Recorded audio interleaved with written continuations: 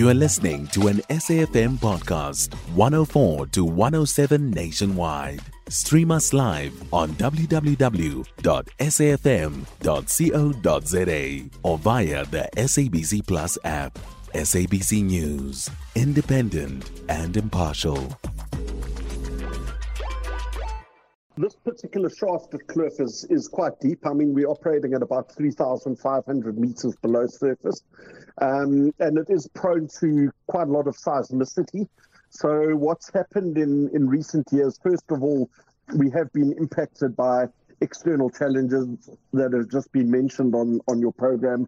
Obviously electricity tariffs, load curtailment, etc.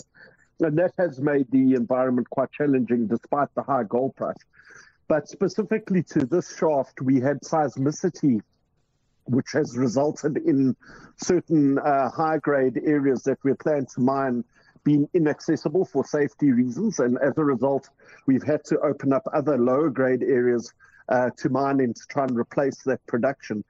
And this led to cooling constraints, which increased this year with additional load shedding, etc. And then at the end of July, we had an incident where the hoist or the conveyance that we use in the shaft, the counterweights, the ballast, fell down the shaft and damaged the shaft infrastructure. And that resulted in the mining operations being suspended.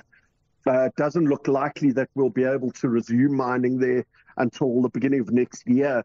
And then there'll be a build-up, obviously. Okay. So the outlook is for significant losses. So we've had to make the decision to enter consultation with the unions on potential restructuring. You've stated that you're engaging with a view to saving jobs. Exactly how does Sibanye foresee saving jobs, and how many jobs can be saved in this situation? It's difficult to say now. I mean, that's why we're entering into the process. It's a 60-day kind of mandatory engagement.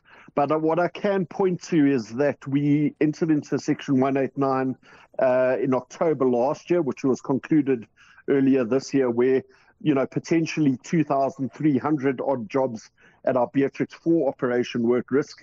And we ended up with only 169 of those 2,300 actually being retrenched. Okay. Now, it doesn't mean that we will have that same outcome, but certainly the engagement is trying to look for these kind of alternatives. James, have any management members been fired as a result of this lack of productivity? Because these individuals would be responsible in their key performance indicators and areas for productivity. So specifically, obviously, seismicity is not something that's under control of management. We have had management turnover, and clearly where there are, management oversights or areas where they haven't fulfilled their responsibilities, then action is taken. But in this specific instance, seismicity is not something we have control over, and we're still investigating, obviously, the cause of the shaft incident. But, this action will involve everybody from management all the way down vertically through the structure, because when you close a mine, obviously management are also going to be affected. This is all part of a broader restructuring of your gold operations in South Africa, is it not? No, not specifically. I mean, obviously the environment is quite challenging, as we said.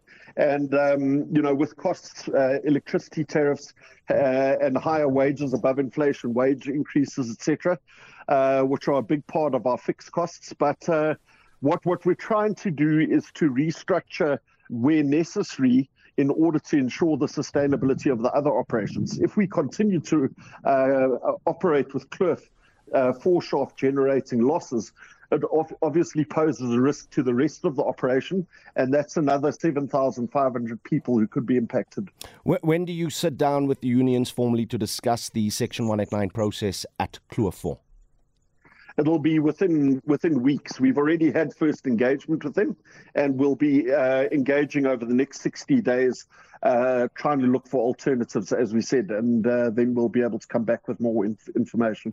James Wellsted, Investor Relations and Corporate Affairs at Sibanye Still Water. You can find SAFM Current Affairs on 104 to 107 nationwide. Our podcasts are available for download on all our digital platforms. SAFM, leading the conversation.